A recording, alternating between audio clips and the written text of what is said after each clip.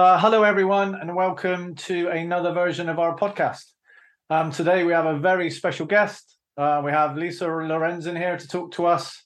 Welcome, Lisa. Thanks. It's really nice to talk with you. Brilliant. It's been a while, so it's been great. But I'll kick off this podcast as I normally do, and I'll ask you how did you get into IT security and kind of how did your journey play out? How did you get to where you are today, really, I guess? A lot of luck and a lot of people helping me along the way. So, not everyone knows this, but I have an undergraduate degree in medieval studies. I have no formal training in information technology or cybersecurity, but I was work study in college and I worked on the help desk. And I've got to say, starting out in tech support, I think is one of the best backgrounds. Again, it was total accident, but it really made me a systems thinker. It made me learn that when someone says, I need X, I need to ask why. What problem are you really trying to solve? Okay, let's talk through how to get there. And when I got out of school, so I have this degree in medieval studies and I have a little bit of work experience in IT support. And I had to decide, do I go for a career in medieval studies and a hobby of computers? Or do I go for a career in computers and a hobby of medieval studies? And I like eating regularly, so I went for the career in computers. And I got a job in tech support. And it was sort of that jump from helping people with, I can't print, and, I tried to do this on the VAX and it gave me this weird error, to telephone support for Trumpet WinSock on Windows 3.1, if you roll back that far. And talk about learning to troubleshoot. That's the other great thing, is taking a particular behavior and gaming out what could cause this behavior. Where do I start? What are some reasonable, eliminate all of the reasonable possibilities before you start to get into the really arcane stuff. So then a quick succession of the tech support was for an internet ISP. I had a customer who actually hired me when that company went under to do web development. And I very quickly decided I needed to be a sysadmin, keep working for these tiny little companies where my managers were very patient, would let me do anything I would volunteer to do, would overlook some of my more egregious errors, or better yet, educate me on what I did wrong and how to fix it. So in rapid succession, I went from a web server admin to doing system administration on the server itself, old Unix servers, Sun OS. And then once you're doing server admin, you realize that that really requires some level of network administration. And the moment you touch network administration, you have to get into network security. So I bounced through all of those different areas, got into network security, and then realized that I was in my happy place. Because the neat thing about network security is it really is good for a generalist. I'm one of those people who is a dabbler. I don't want to pick one thing and go really deep into it. I want to understand all the different things that it's connected to, the larger picture. And so, quote unquote, network security isn't just about the network. It's about the network and the endpoints that connect to it and the data that traverses it and the people that are using it. And you really can touch almost any area. So I found that cybersecurity, which we called InfoSec back then, really just was a broad enough topic to keep me from getting bored. There was, all of my life, all of my professional career, there has been 3 people's worth of work I want to do and only one of me to do it. And that has been my biggest problem. And it's been a lot of fun, but sometimes it can be a challenge as well. So just really had a series of mentors. I started out doing firewall and intrusion prevention work, and I was a systems engineer supporting a sales rep in a territory in 2 states. And the head of the solution architects team approached me and said, you should come join the solution architects team. And I said, you've got the wrong person. That's where the wizards are. And he said, how do you think you become a wizard? I believe that you can do this. We're going to teach you how. So then I was a solution architect. By this point, let's see, I was at NetScreen in 2003. We got bought by Juniper in 2004. Right in that time frame, we also bought Neoterras, the SSL VPN company. So I'd been doing firewall and IPsec VPNs. And SSL VPN was a huge paradigm shift because all of a sudden, we could make it easier to distribute, we could make it easier for users. And then I did that, and it evolved into the policy engine for our NAC solution. We bought another company that did 802.1x supplicant Aradia server. And these areas keep expanding. The toys I can play with get more and more interesting. And I was there about 10 years, and then we were spun off as Pulse Secure, doing VPN, network access control, secure user access to resources.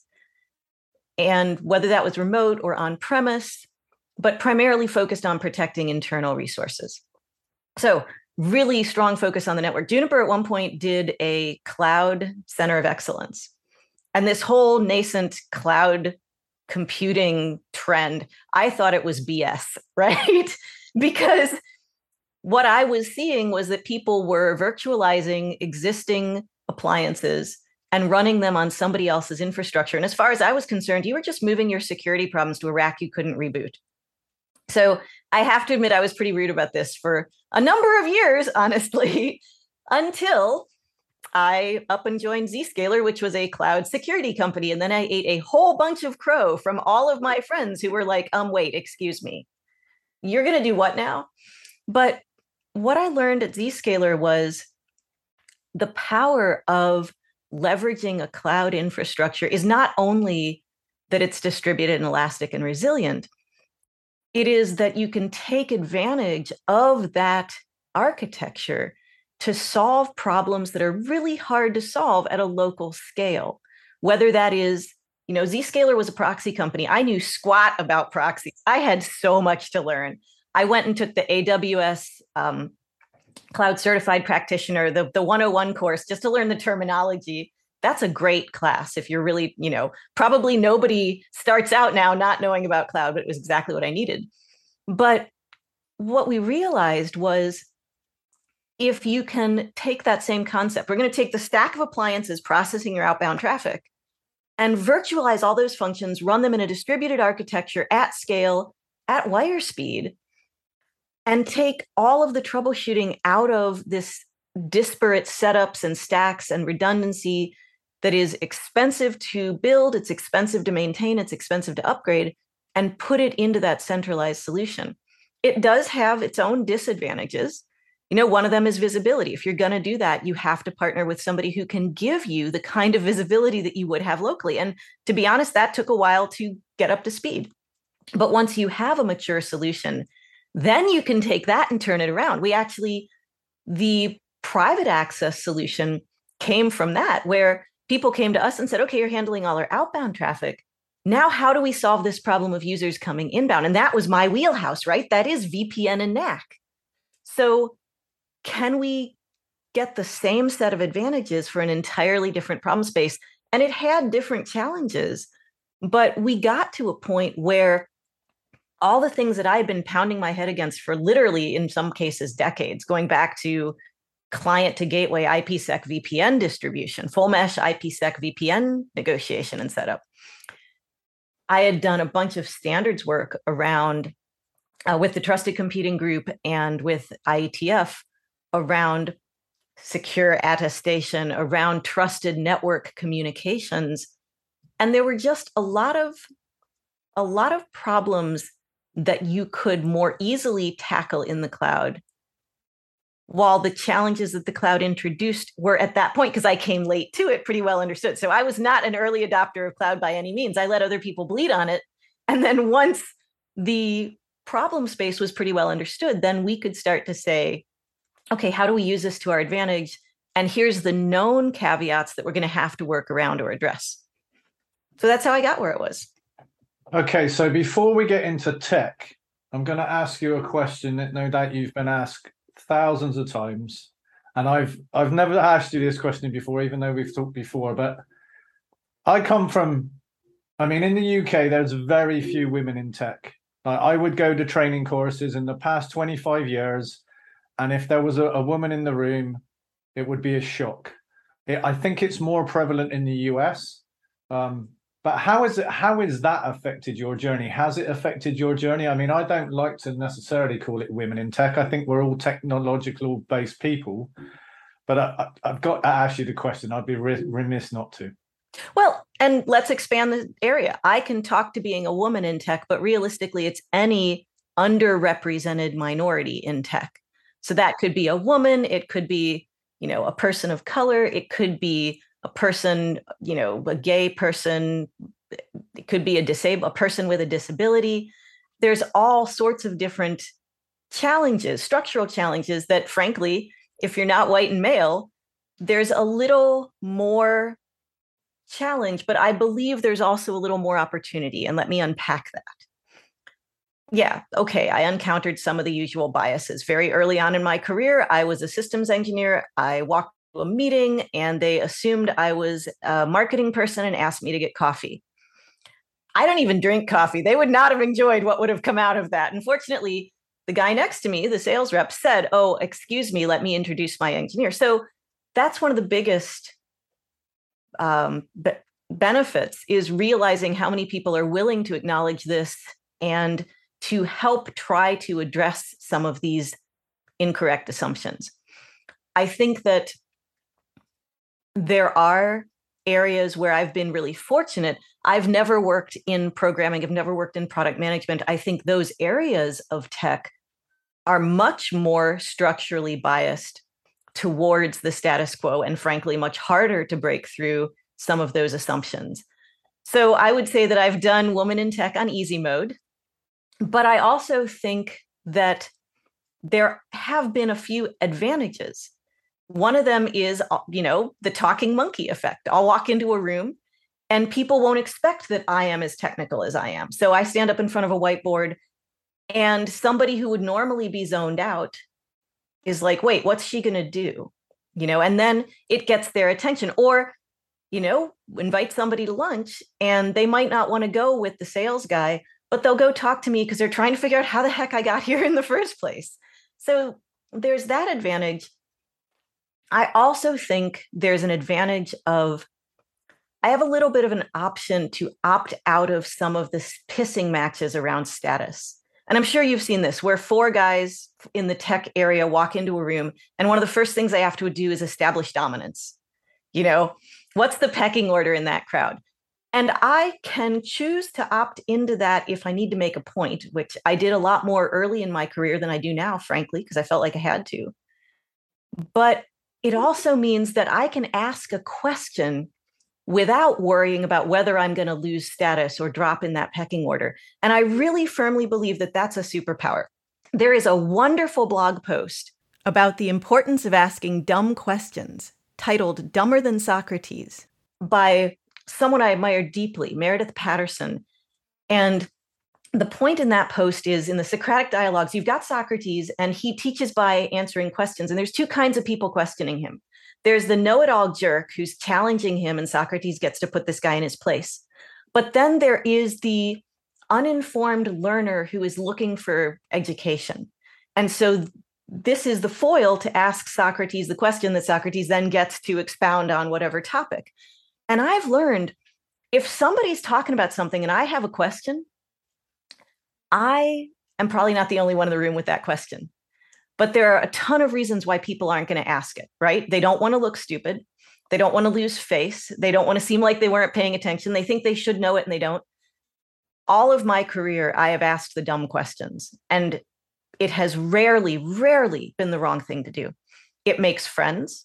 It helps pull unspoken assumptions into the light. It makes me smarter. It helps me make the people around me smarter. So I think that being female sometimes gives me more space to do that. And the last thing I'll mention is, I realized kind of, a few years ago that I'm now in a position where I can represent potential to women who are earlier in their career. And it's hilarious to me because I've never been a career-oriented person. I've never had career goals. I've never tried to climb a career ladder. I've never looked at, what to do next in my career. But there are people who look at me and say, how did you get where you were? And what lessons can we learn from that? Because those are their goals. And so now one of the things I'm trying to do is reach out to, again, anyone, but particularly underrepresented minorities, and share some of what I've learned with the knowledge that it doesn't work for everybody. And I've been incredibly fortunate in what I've been able to do, but to sort of pass that along. So a little bit long-winded, I apologize, but I hope that's what you were getting at. One of the questions I have is, how do we encourage, say, hiring managers, technical people running teams? How do we encourage them to embrace more diversity within their teams?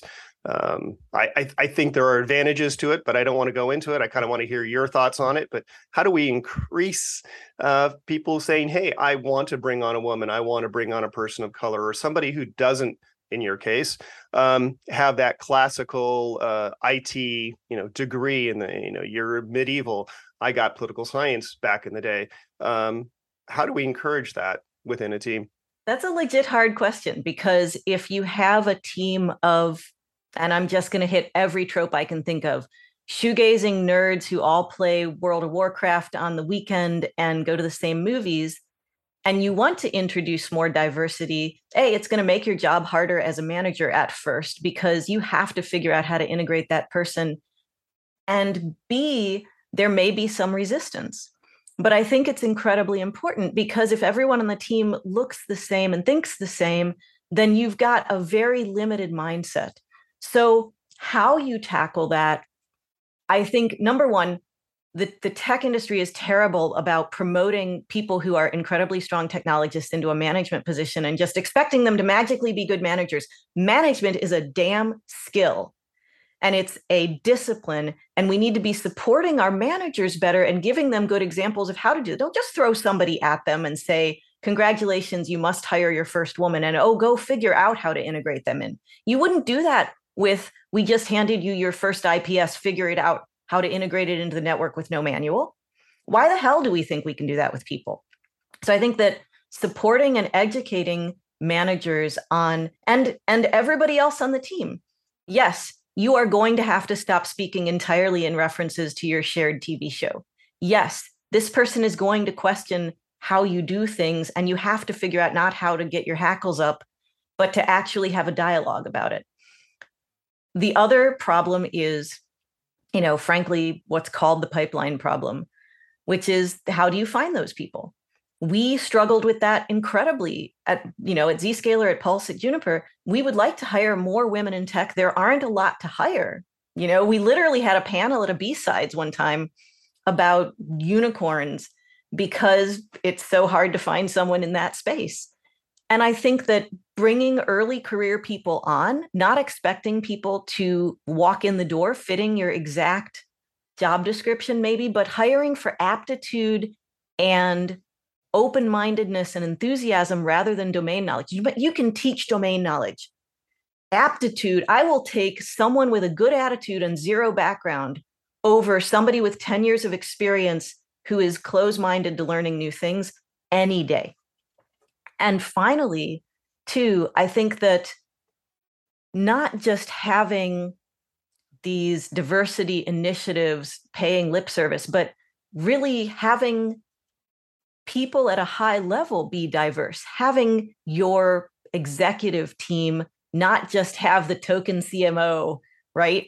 You look at a lot of these technical companies, and the only high-level women are in finance or people and culture, HR, whatever you want to call it.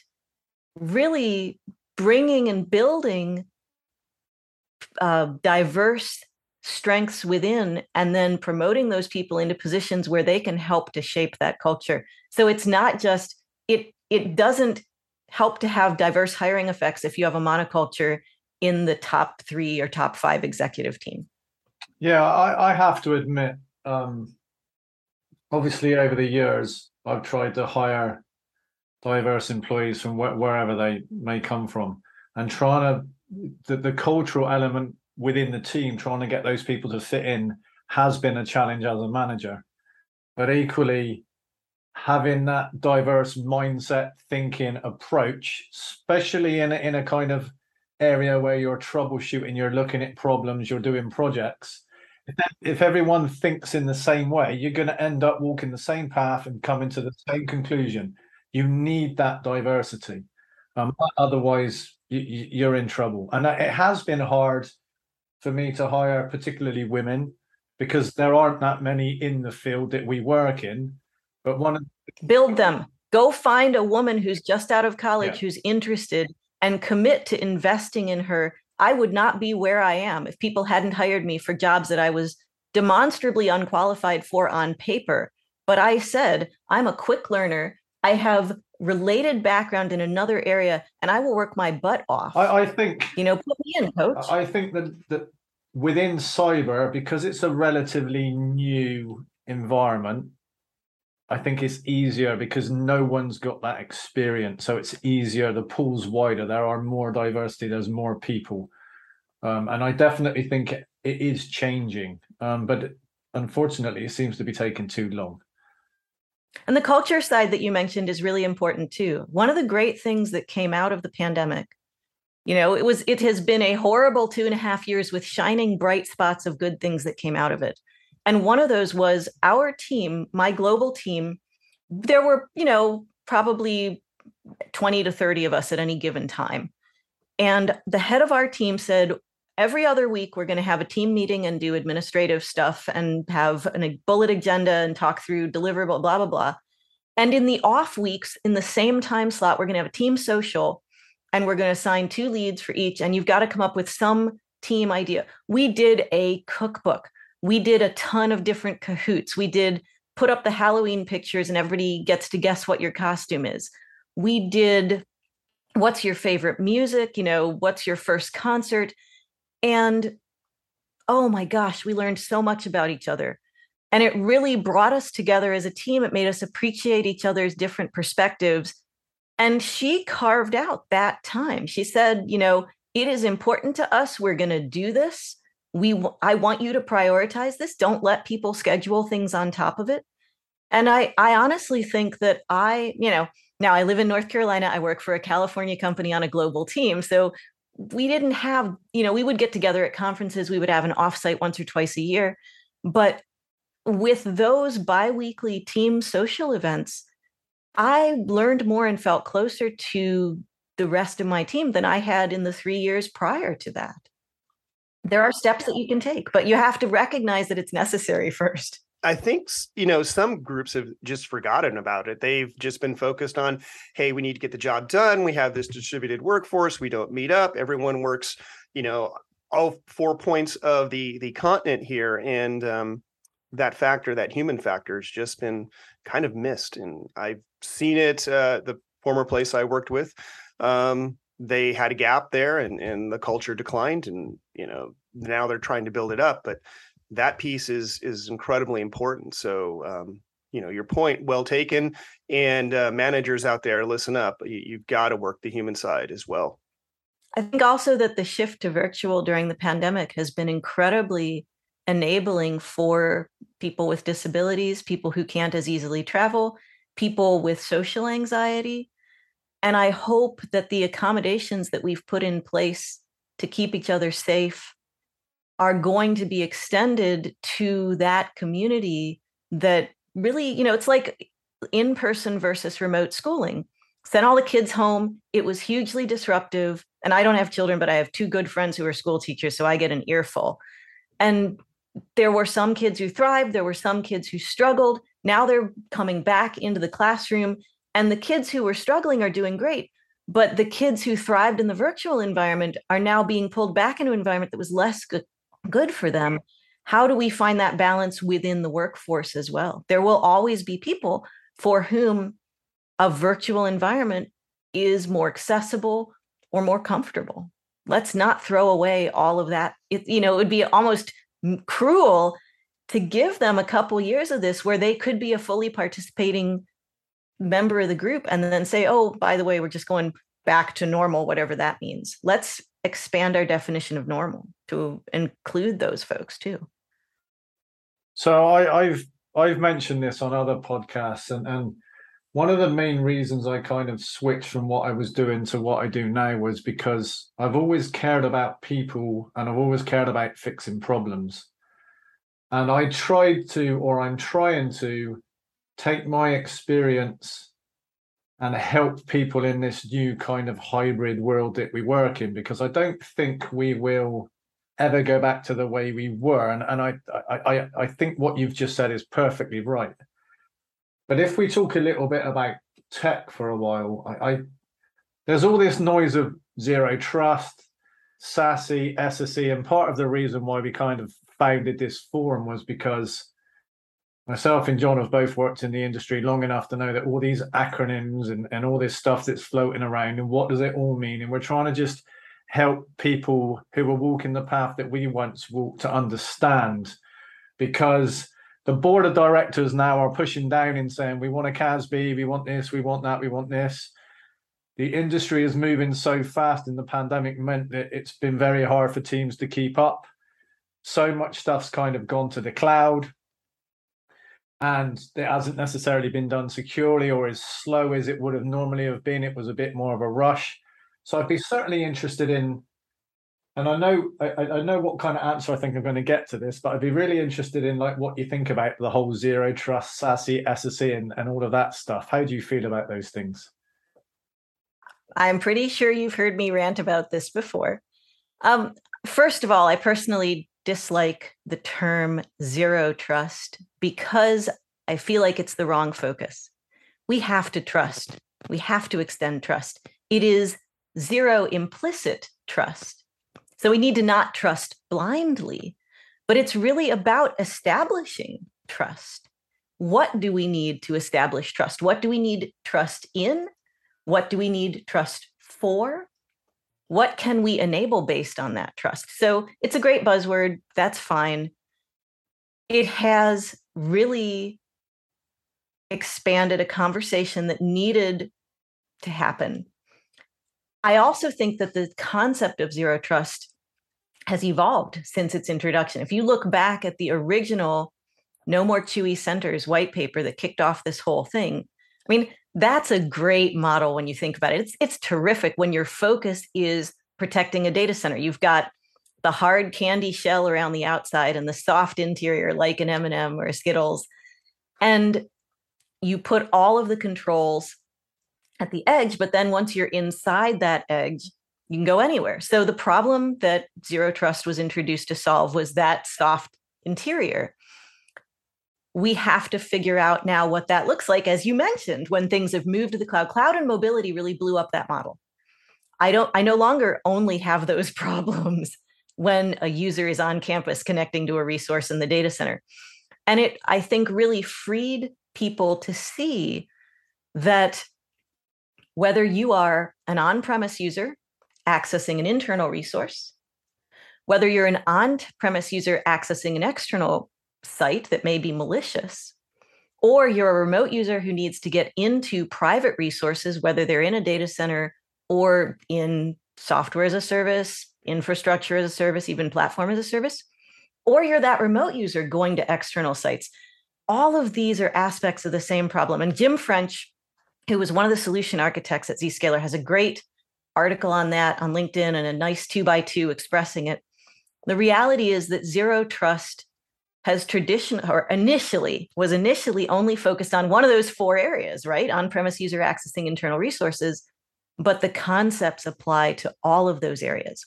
So if we can start by, let's talk about what zero trust means to you. What problems are you trying to solve today? What is the priority order of solving those problems? Are we talking about protecting a network? But the network isn't really the thing I care about. It's the data that is on that network. But the data isn't really the thing I care about. It's the access to that data by the user.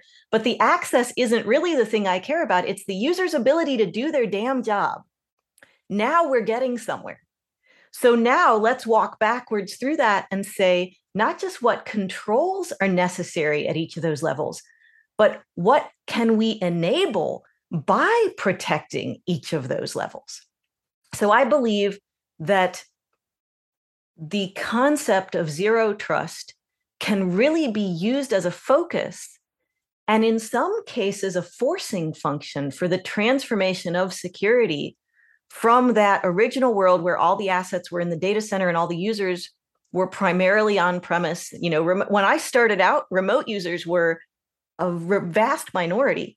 And now, especially coming through the pandemic, that's completely flipped on its head. So let's talk about how security has to transform. And companies can use the zero trust conversation to structure that process. Then now we get into the other two acronyms you mentioned, SASE and SSE. And that is really talking about what's in the sandbox. What is the sandbox, right? What are we concerned with? So SASE, the whole idea of the secure access service edge, trying to combine transport and the protection itself. That was an interesting paradigm because it made people recognize that you can't really look at network connectivity separately from network security. But I think I agree with the shift away from SASE to SSE because the evolution is different in those two areas. How you connect to the resource is different from how you protect that connection.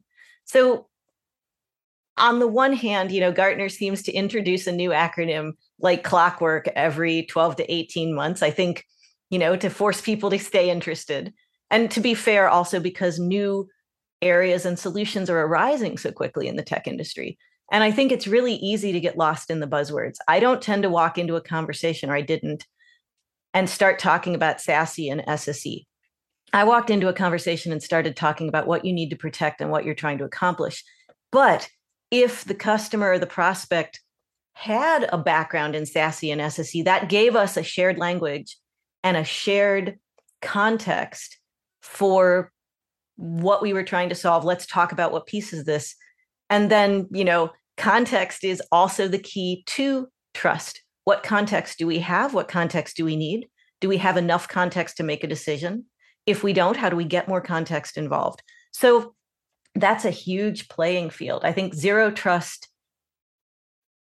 being applied in either the SASE or the SSE paradigm really means you have to find ways to expand your clue level, your knowledge base. And there's a number of ways to do that. There's self-education, but nobody wants to reinvent the wheel every time. So then you look at crowdsourcing. Can you find a community, like you mentioned, Jay, of people who've gone through this or are going through this, and you want to talk to other people who are further down the path to learn from them? You want to talk to people who are earlier in their journey to pass along what you've learned. So creating community forums, finding areas. We used to do this at conferences. The hallway track at RSA was absolutely as interesting to me as any of the actual presentations, right?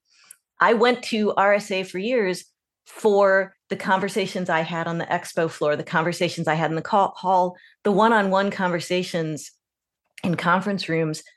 And okay, if I have time to go to a few talks, here's the 3 must-attend talks, but these are my critical conversations. Then the other piece of that is you can choose to go it alone from an implementation standpoint. You can pick and choose and buy a best of breed point solution over here and a best of breed point solution over there and try to put them together. And you can succeed that way, but it's a lot of work. And very often those interface points are opportunities for misconfiguration, opportunities for gaps. So I am not a fan of end-to-end vendor lock-in. I think that lends itself to abuse. But I am a fan of finding a vendor with a mature, proven solution that you can choose from a buffet of options. I need to solve these 3 problems immediately. Okay, now we've gotten through that phase of our zero trust journey. Then I need to extend into this area. And if I can do that by enabling a feature in something I already have, rather than buying an entirely new box and trying to figure out how to fit it in. If I can have a similar model for handling my outbound traffic as well as my private traffic, if I can have a similar model for protecting users on desktop and mobile, if I can have a similar model for users that are literally physically in a corporate network on premise versus connecting to a corporate network without being in the building, then it takes away some of the friction of moving through these areas. So I believe that move towards zero trust comes with a lot of opportunity to streamline and simplify some of the problems that we've been trying to tackle for decades. But I think it also is really difficult to do in a vacuum, and that taking advantage of the resources in the community and the resources from the people who are providing the technologies is absolutely critical for success. But I'm biased because my entire focus was helping prospects and customers understand what those resources were and how to take advantage of them. So it comes from my background. Kind of give us an update. What are you up to now? You've famously left your previous employer, and there was a nice, LinkedIn post about that. But let's talk about what you're doing now. Well, that LinkedIn post, I was really surprised at how widely that was shared and how many people responded to it. I mean, so I'd been writing little articles and posts and whatever. We had a Zero Trust podcast at Zscaler that we would promote on LinkedIn. The post where I said I'm stepping away from tech and here's why got an order of magnitude more pickup, more visibility than anything I wrote in the thought leadership space, which, really tells me that a lot of people were probably in the same place, right? So I had the incredible luxury of being in a position financially and personally that when I felt I'd reached a certain level of burnout, I could walk away. And I recognize how incredibly fortunate I am that that's super rare. Part of it is, 20 some years of working from North Carolina for California company. Part of it is having hobbies that are, expensive to start up, but I've been using the same gear for 20 years. We're actually in that phase of, wow, this tent is literally 15 years old and you can only seam seal it so many times. Maybe we could buy a new one. Because a lot of what I did in my free time was outdoors, climbing, caving, rappelling, mountain biking, hiking, for a while paddling, although I had a bad experience on a river and decided that I wanted to do something less likely to kill me.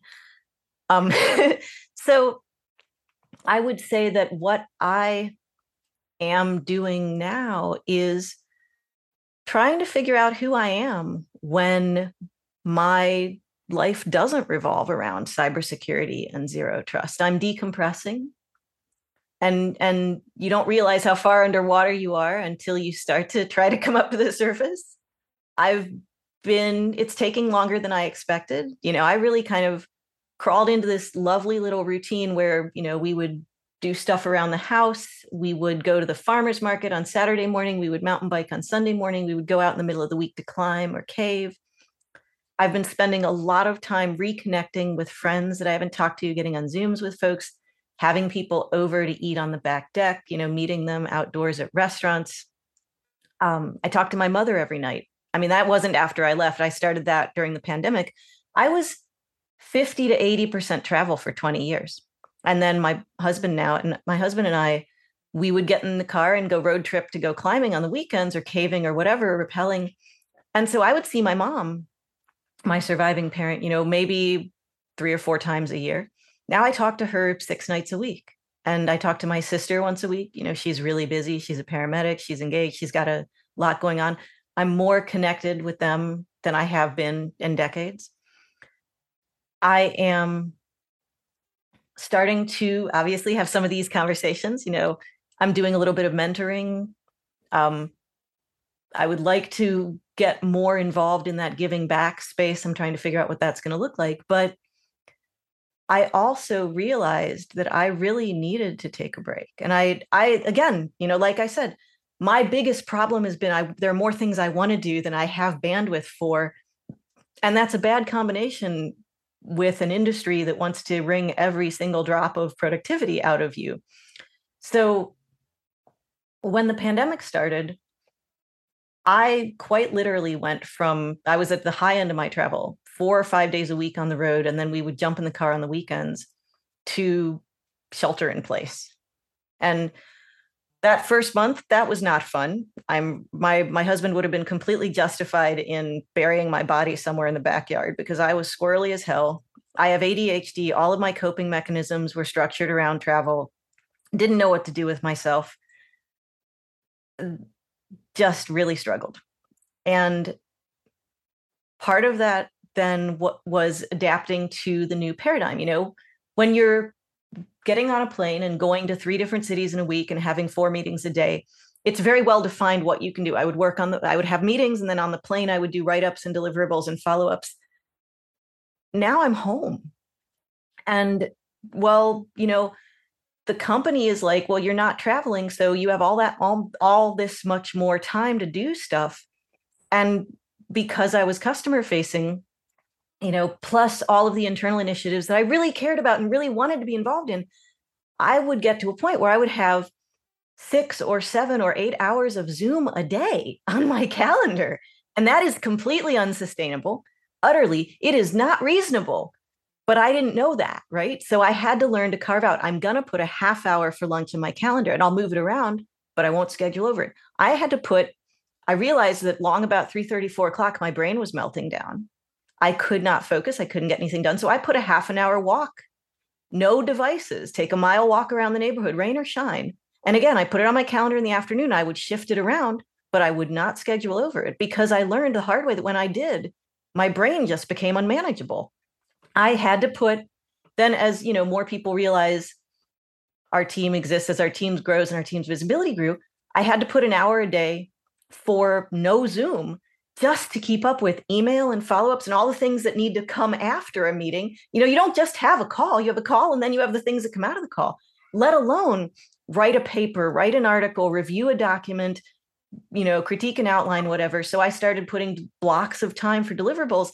And I think the thing I learned was that I had to set my own boundaries to make myself productive, to protect my ability to be productive, because nobody else was going to do that for me.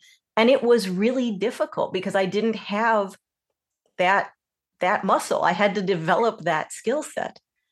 And I also think, frankly, there are a lot of people who aren't willing to set it down and walk away at the end of the day. I mean, your employer doesn't own you. They're just renting.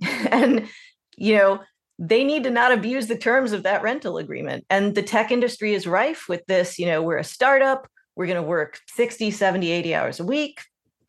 Everyone around me is doing it. If I don't do it, I'm putting an undue load on my coworkers. There are real pressures to work at a pace that is extremely unsustainable. So I figured out these self-care things that I needed. I get exercise, I get sleep, I take breaks, and I still got so far underwater I couldn't find the surface. And so that's the really critical thing, is self-care only takes you so far in an environment of systemic overload. And it's not just overwork, it's everything. It's the pandemic and the social craziness and the climate crisis. And we are living through a time where there's a lot of existential angst, and terror. And I can't just, I can ignore that. Absolutely. I don't think about this every day, every hour, but every so often I wake up at 4 a.m. and I can't sleep because what the hell are we doing? And I really got to a point where I felt like I was not able then to do the job that I loved and wanted to do at the level I wanted to do it. And I would say to anyone who's feeling that way, you are not alone. You are not wrong. You are not defective. There's only so much that you can do to protect yourself. This is not on you. We are all walking down this path together in our little bubbles of, well, I can't admit that I have this struggle because everybody else is fine, right? So we're all projecting, I'm fine, I'm fine, I'm fine. And one of the biggest surprises to me was how many people messaged me privately on LinkedIn after I posted that and said, oh my God, I feel exactly the same way. You're so brave to talk about it. I am not brave. I'm done. I couldn't not. And I hope that it gave people an opportunity to really feel like they have the right to address this in their own lives. And again, I come back to if they have the ability to, because again, I know how lucky I am that I could take these steps, and not everyone can, but I hope that it gave people a little more permission to acknowledge this in themselves and to do what they're able to do to address it. I think you raised some really interesting points. I mean, I read your LinkedIn post, and having done work with you in the past, I know how dedicated you are, and I know you want to bring your A game. And to read that post actually kind of took my breath away a little bit, because I've felt like that in the past as well. And I think it maybe affects people, and I don't want to generalize, but I think people that want to be really, really successful maybe are the ones that suffer with burnout, because they're the ones that keep going and keep going and keep going and keep going, and then you don't realize. But I think the interesting point for me is, when I've worked with US companies in the past, the culture in the US seems to be, don't take holidays, don't take breaks, don't take time off.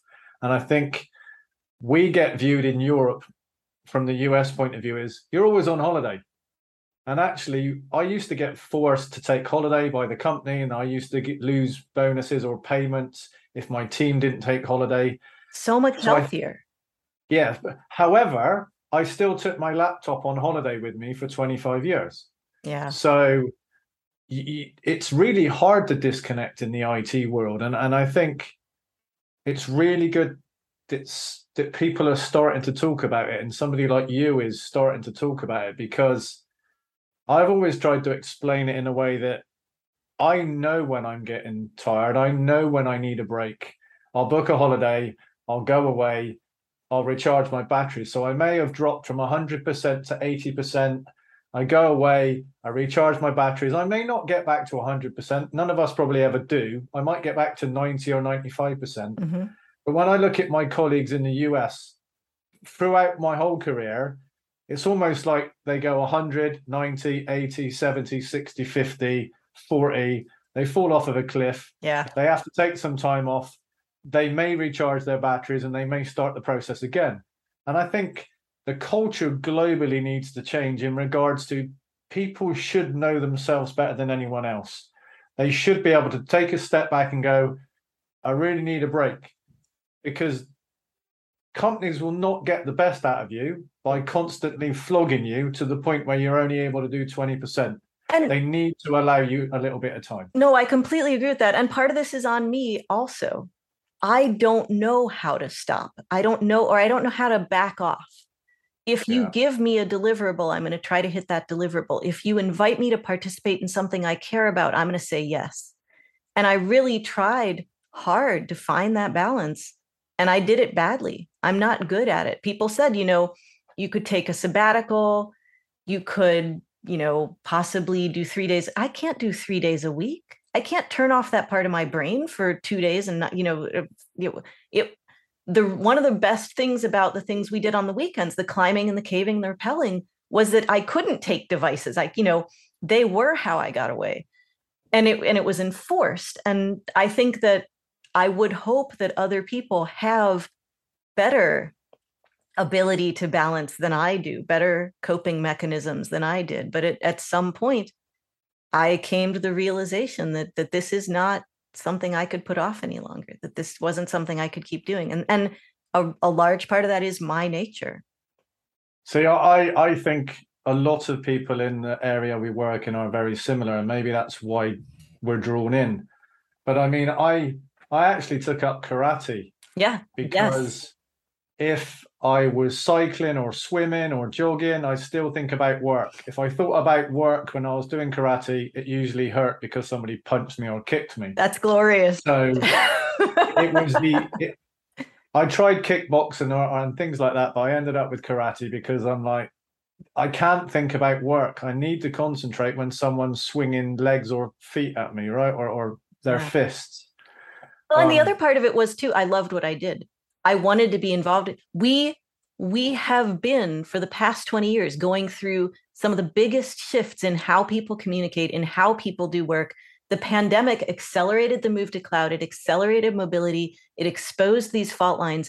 It was such a challenge, but it also brought the opportunity to rethink how we work and what we do, to apply these principles that maybe didn't take off the first time around, like zero trust, but now have so much more relevance if we think about them in context of today's challenges.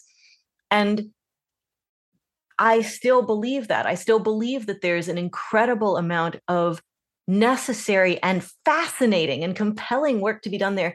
And I think that there's an incredible number of people who are working in that space, sharing information, making connections. And I miss my team. I miss the delight in walking into a conversation and watching somebody wrap their head around a new concept to them, learning something new. Every customer call I had, I learned something new. One of the biggest challenges for me is, how do I keep myself interested?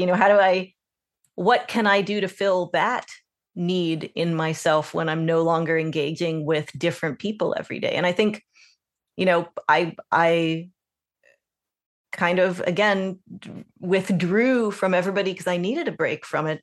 But I want to get more involved in mentoring, in sharing information, in, conversations like this, because I don't want to just flush all of that interaction because I burned out on it. So figuring out, that's my project for the next few years, is how far can I participate without getting sucked back in a way that I'm not controlling well. That's my challenge. Is, okay, I took the rest of the summer off. It has really felt like a sabbatical, like I'm taking a break. What does coming back look like? I don't want to come back and work in that space anymore, and I have the luxury of not. But I want to come back and contribute to that space. And how do I do that? Yeah, I think we're coming up to possibly the longest podcast we've ever done. Sorry. No, it's been absolutely amazing. I can't thank you enough for coming along. And like I said, we've done stuff in the past together, but it's always great to speak to you. We'd love to have you on again at some point in the future. I really hope your own transformational journey kind of works out the way you want. And I'm sure, however you dip your toes into the water of what we're doing, you're going to be valued. You've got a lot you can help people with. You've got experience. I think being a mentor and a coach to the younger generation, or even to people that are just a little bit lost on the path, I think you can definitely add value. So I really appreciate you coming on. Well, I'm honored to be here. And I think your podcast is one of these forums where people are sharing information and where folks can come to get that kind of knowledge. So thank you for doing what you're doing. And I'll be interested to follow it and see who else is here and what else I can learn from them. Thank you. This podcast is a production of the SSE Forum. Editing and post-production is provided by John Spiegel. Sound engineering is expertly conducted by Chris Danby. Food recommendations? Solely the territory of Jay Tilson. Thanks for listening, and give us a follow on LinkedIn, as well as on Twitter.